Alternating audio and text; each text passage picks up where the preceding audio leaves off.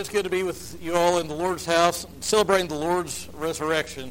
Of course, as we said a couple of weeks ago, every Sunday is really a celebration of the Lord's resurrection because every Sunday is when Christ arose. We heard about that just a moment ago.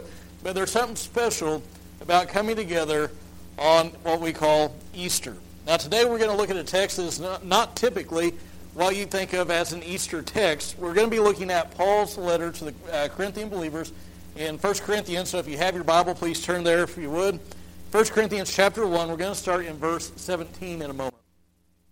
1 Corinthians chapter 1, verse 17. If you don't have a copy of the Bible, the text will be up on the screen in just a moment.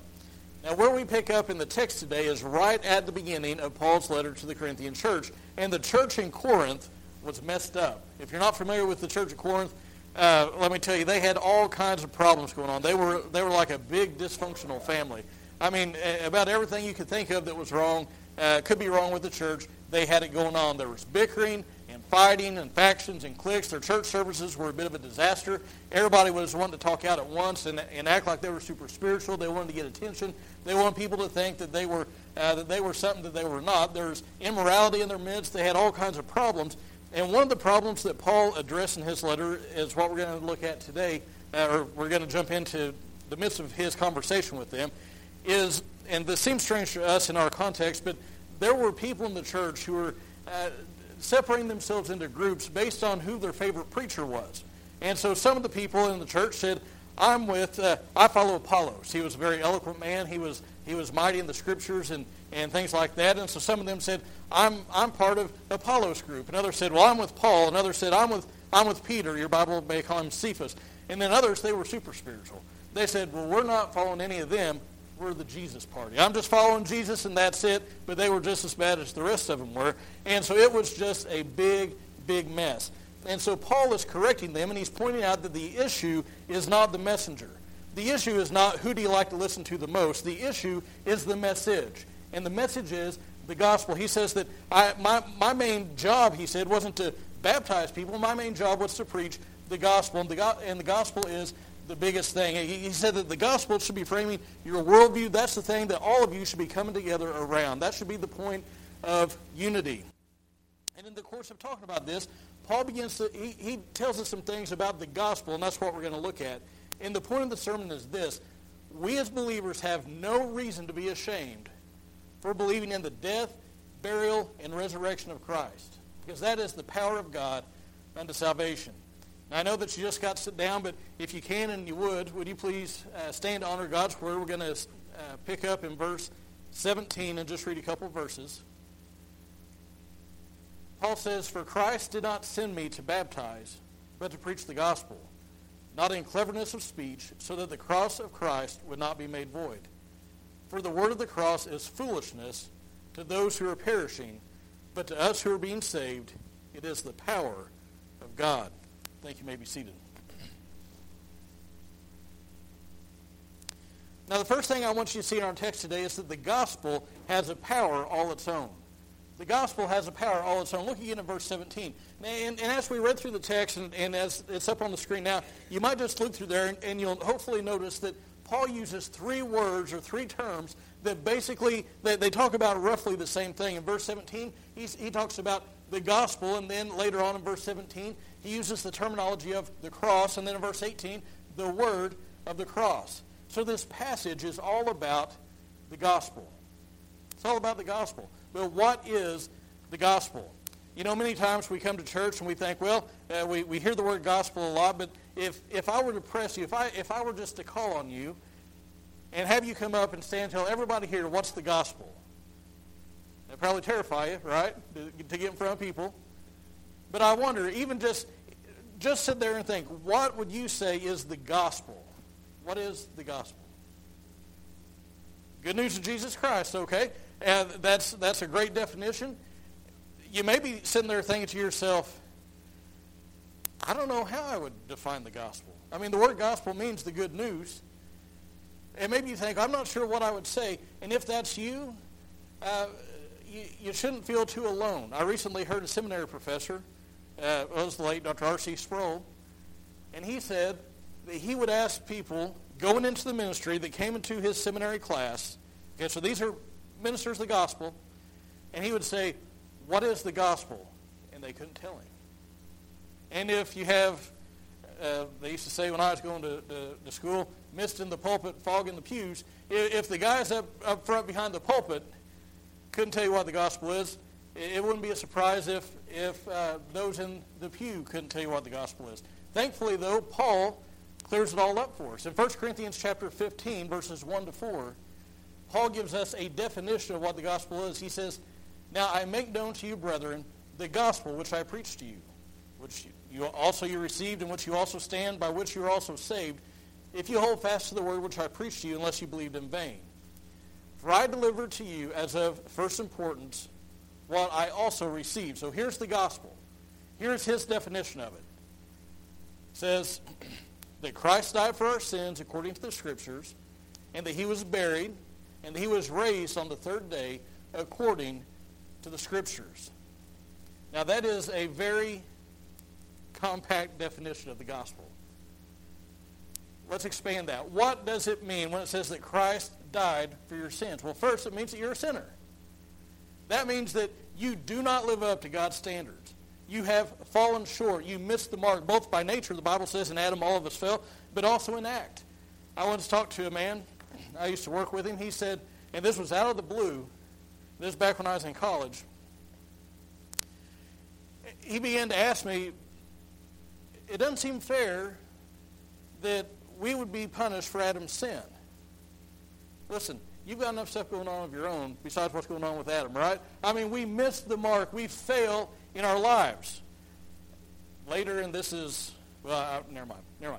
So, think about your own life. You lie. Not one of us here goes a whole year without lying. And I'm talking about, you can call it a little white lie, you can call it a big whopper, you can call it what you want. A lie is a lie. You bear false witness. You get angry and kill others in your heart. You lust. Apart from Christ, you're in rebellion against God. You say, I'm not in rebellion against God. You don't know what you're talking about. Well, listen, let me ask you this question. Have you repented? Have you sought God for forgiveness? And I don't mean not like you go out and you do something and say, oh, sorry, God. And then I mean real repentance, where you've come to him in repentance and faith and ask him to make you right with him.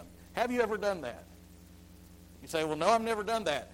Well, the Bible says that God commands all people everywhere to repent. If you refuse to do that, guess what that's called? That's rebellion. You're in rebellion against God.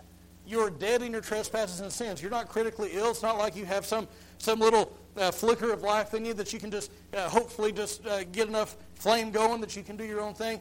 You are dead in your trespasses and sins.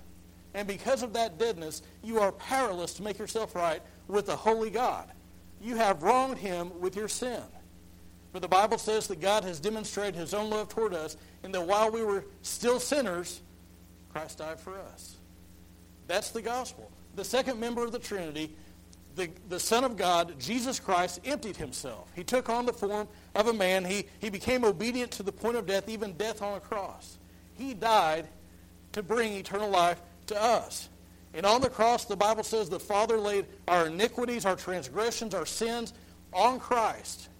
He bore our sins in his body on the tree.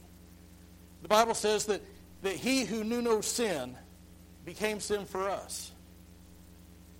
And on the cross, the Father poured out his wrath on sin on Jesus instead of on us.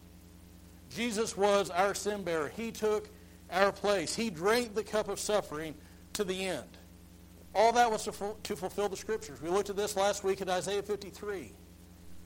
They took Jesus down from the cross. They buried him, but praise God, he didn't stay dead. On the third day, he rose again. I loved what the angel said. He says, I know you're looking for Jesus. And I think if he would have been from Missouri, he may have said something like, why are you all doing that? That doesn't make any sense. You're looking for the living one among the dead. You're looking in the wrong place. You're looking in the wrong place. And again, death couldn't stop him and the grave couldn't hold him. All to fulfill the Scriptures. The Bible goes on to say that if we will call on the name of the Lord, if we will turn to him in repentance and faith, If we'll trust in him alone for salvation, we will be saved. And if you will lay down your arms against King Jesus and bow your knee to him, he will forgive your sins. He'll wash you whiter than snow. The Bible talks about he'll take out that heart of stone and give you a heart of flesh. He'll reconcile you to himself and adopt you into his family. That's the gospel. That is what Paul said his main job is. That is what he was preaching. And it's that last part of Christ's work that we're celebrating today. Christ is not dead. He has risen. And Paul said, I didn't come to baptize. I came to preach the gospel. And when I preached it, look what he says in verse 17. I didn't use clever words, fancy oratory techniques. Otherwise, somebody might have thought, well, this changed life, this happening. That's because Paul was he was so good at rhetoric. He really knew how to stir up a crowd. Haven't you ever listened to somebody like that? I mean, they knew how to work a crowd. And they could stir people up. You walked away from hearing them and you thought, wow, I'm fired up. That's not what Paul said. He said, I came to you, it wasn't with a demonstration of powerful words and things like that. I just came to you with a simple gospel message. And the gospel has a power all its own. It will change your life. Now, once you see that this gospel, even though it's life-changing, even though it will transform you, it's foolishness to those who are perishing. Now, if all that stuff that I went through a moment ago about what the gospel was, about God becoming a man, dying on the cross to save people from their sins, if you heard that, and rather than have amen come to your mind, you wanted to roll your eyes, you need to pay special attention. Because as you know, this is what is commonly called April Fool's Day. And I think that's appropriate because the message of the cross, the gospel, which includes the resurrection, is foolishness to those who are perishing. And no doubt there are people across this country who are scoffing today at you and me. And others like us because they think it's foolish that we would come and worship and praise and sing to and sing about this man, this Son of God who died on the cross. We say he rose from the dead, and they say that's foolish. The Greek word that's used that's translated as foolish, it means moronic. They look at us and they say, what a bunch of morons. That is foolish. It's offensive. So why is this so foolish to those who are perishing? I think a big reason is because they have a wrong idea about their own goodness. People have a wrong idea about their own goodness. What I mean is the Bible says that we're all sinners. That means me, and that means you. But people don't accept that idea, especially in today's world. Have you ever noticed that it's hard to find somebody that even acknowledges that there is such a thing as sin? I mean, used to, you heard about sin, but today people think that language is outdated, and things that we used to call sin is not considered sin anymore. Used to, we used to call it fornication, now it's called premarital sex. Used to it was adultery, now it's an affair. Used to it was covetousness and greed, now it's just trying to get ahead. Now nobody's responsible for anything. It's always a disease or a condition or a syndrome. And I sometimes wonder what happened to sin. But friends, sin is sin no matter what label you put on it. You can call it what you want, but it's still sin in God's eyes. And until people recognize they are sinners, they won't think they need a Savior because they don't have anything to be saved from, they think. Other people have a wrong idea about the sinfulness of sin. Now, those of us who are believers, if you think back, for some of us it may have been a long time ago, for some of us it may have just been a short time. But you think back to when God began to convict you of your sin. You got a little glimpse of how sinful your sin is. And even those of us who are believers, we don't understand the full gravity of the wickedness of our sin. But going back to what I just said, folks today, many of them don't see what they're doing as sinful, and if they do, they think it's not that bad. But listen, sin is rank rebellion and hatred to God. It is wronging Almighty God. Still others think that it's all foolish because they don't believe that God is a God of justice. What do they say? Well, God is love.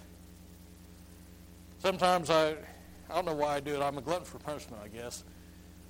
But I'll be online, and there will be something that's said that relates to the Christian faith in some way, and some statement will be made about the justice of God, the holiness of God, and people will inevitably say, well, that's not the God that I serve. That's not the God that I worship. And I think you're probably right. That may not be the God that you worship, but that's the God of the Bible. And yes, he is a God of love.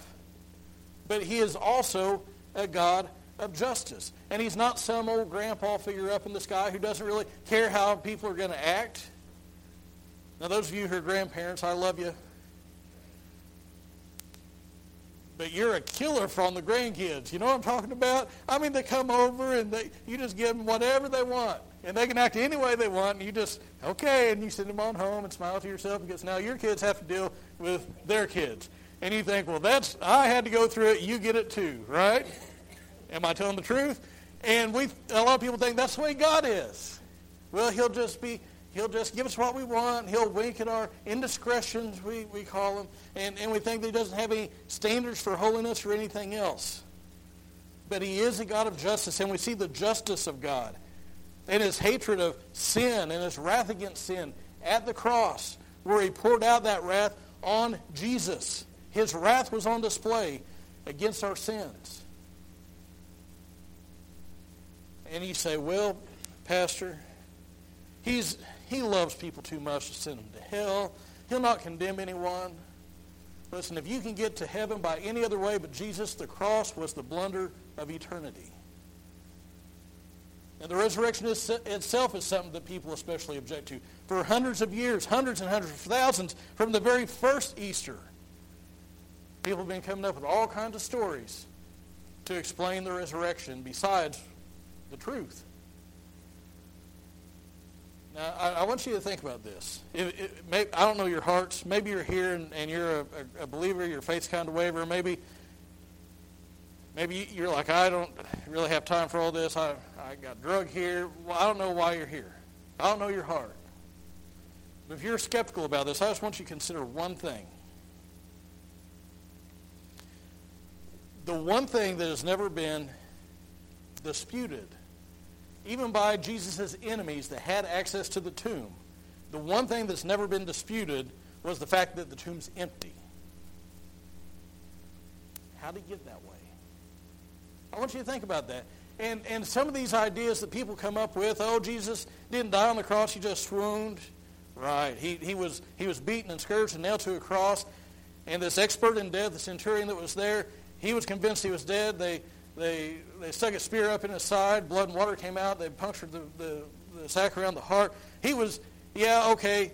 He just swooned. Then they put him in this cold grave, and Jesus somehow revived. And you had this man who was beaten and weak, had holes in his hands and feet. Well, he just rolled that stone away all by himself. Took many men to put it in place. He did it all by himself. And then, even though there were these guards out there, armed military men, he hobbled out there on hands and feet with holes in them after he's been beaten and crucified, and he overpowered all these Roman guards. And then he went to the disciples, even though they were hiding out. Somehow he found them. He wasn't noticed in the city. He found them and said, I rose from the dead, guys. Celebrate. Worship me. That is one of the stupidest things I've ever heard in my life. And that's the kind of stuff that they come up with. Instead of believing what the Bible says, Jesus had the power to lay down his life and take it up again, and that's what he did. It was prophesied that he was going to be turned over into the hands of sinful men, that he was going to die, and that he was going to rise again, and that's exactly what he did. That is what the gospel is. And to say, oh, well, it was some other, these disciples, they came and stole his body. Baloney. They were scared. They were off hiding. And anyway, you think a bunch of fishermen. I mean, Peter was the gutsiest one. He couldn't even cut a guy's head off. He got his ear instead. These band of misfits were going to overpower these guards. And then get Jesus out, roll the stone away, get Jesus out, see this dead Savior, and say, everybody come follow him. He can bring you life. Ridiculous. And this is the kind of stuff that people come up with. Jesus rose from the dead, just like he said he was going to do. And a lot of times, and this is, I think, one of the biggest reasons people say this is foolish, is because, frankly, they've exalted their own reason and their own ideas and their own opinions above the ultimate authority, which is the Word of God. They don't believe the gospel message because they run everything through a grid of their own thoughts and desires. They want to sit as judge over God and determine what he would and would not do and how he could and could not act and what he would do with mankind. But God is judge, and not you and not me. And one day we're going to stand before him. He's not standing before us. And God and his word are the authority, not me and not you, not anybody else. That is foolishness to them that are perishing. Them that have the characteristics of those who perish. In other words, the wicked. But, look at verse 18. But, to us who are being saved, it is the power of God. When God draws you, when he convicts you of your sin in humble repentance and faith, if you'll cast yourself on him and his mercy, if you'll trust in Christ alone and his finished work on the cross on your behalf, you will be saved. You'll find out that the gospel, this message of the cross that the world says is foolish, that is what God uses to transform a life. That is what God uses through the power of the Holy Spirit to bring dead men to life. It is powerful because God uses it. And he can use the gospel to transform your life today. Understand, Christ didn't die to make you a better mom or a better dad. He didn't die to make you a better student, a better son or daughter to your parents. Jesus didn't go to the cross to fix your marriage, to fix your finances. He died so that those who believe will have eternal life. He died so that the one who trusts in him will have their sins forgiven. Jesus died to make those who were once dead in trespasses and sin alive to God. And what will your response be to that message today? Because we all make a response. Back when I was growing up, they used to talk about having a revival, an evangelistic service. They said there were 100 people there. We had 5 decisions. Wrong, you had 100 decisions. You had 100 responses. What is your response to the gospel going to be? If you've never done so, I call on you to repent and to trust in the Lord. Because apart from Christ, you're spiritually dead, you're estranged from God, and you stand condemned, headed to hell. That's where we all are apart from Christ. That's where I was before God got a hold of me. The Bible says, while we were yet sinners, Christ died for us. But if you'll repent, you'll find forgiveness. Christ will not turn you away. The Bible says that all who call upon the name of the Lord will be saved. I want you to stand with me as musicians come.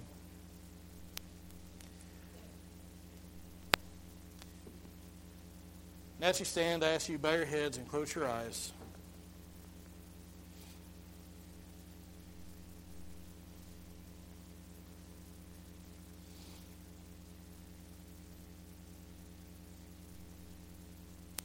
The gospel is the good news.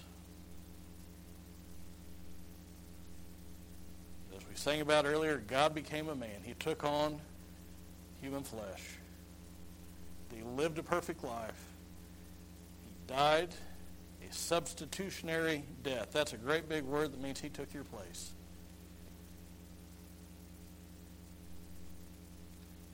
And the Father poured out his wrath for sin on his Son.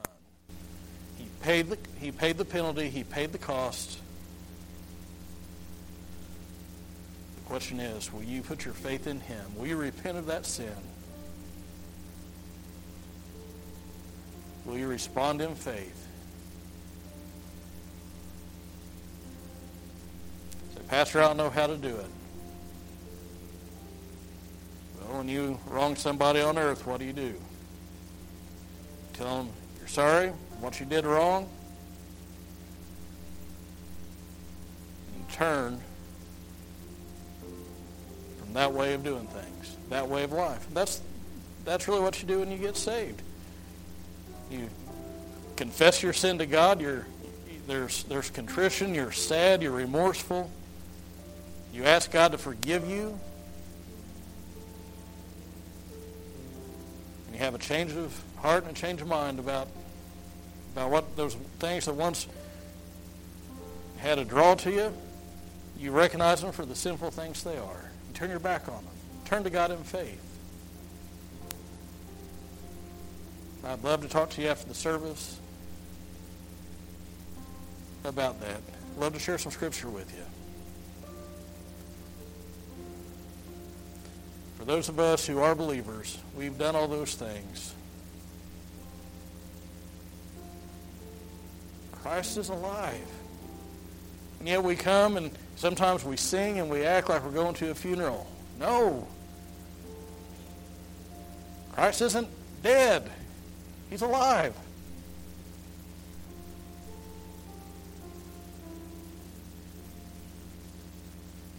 Praise him for that. Even just in the silence of this time, just to lift up a grateful heart to him.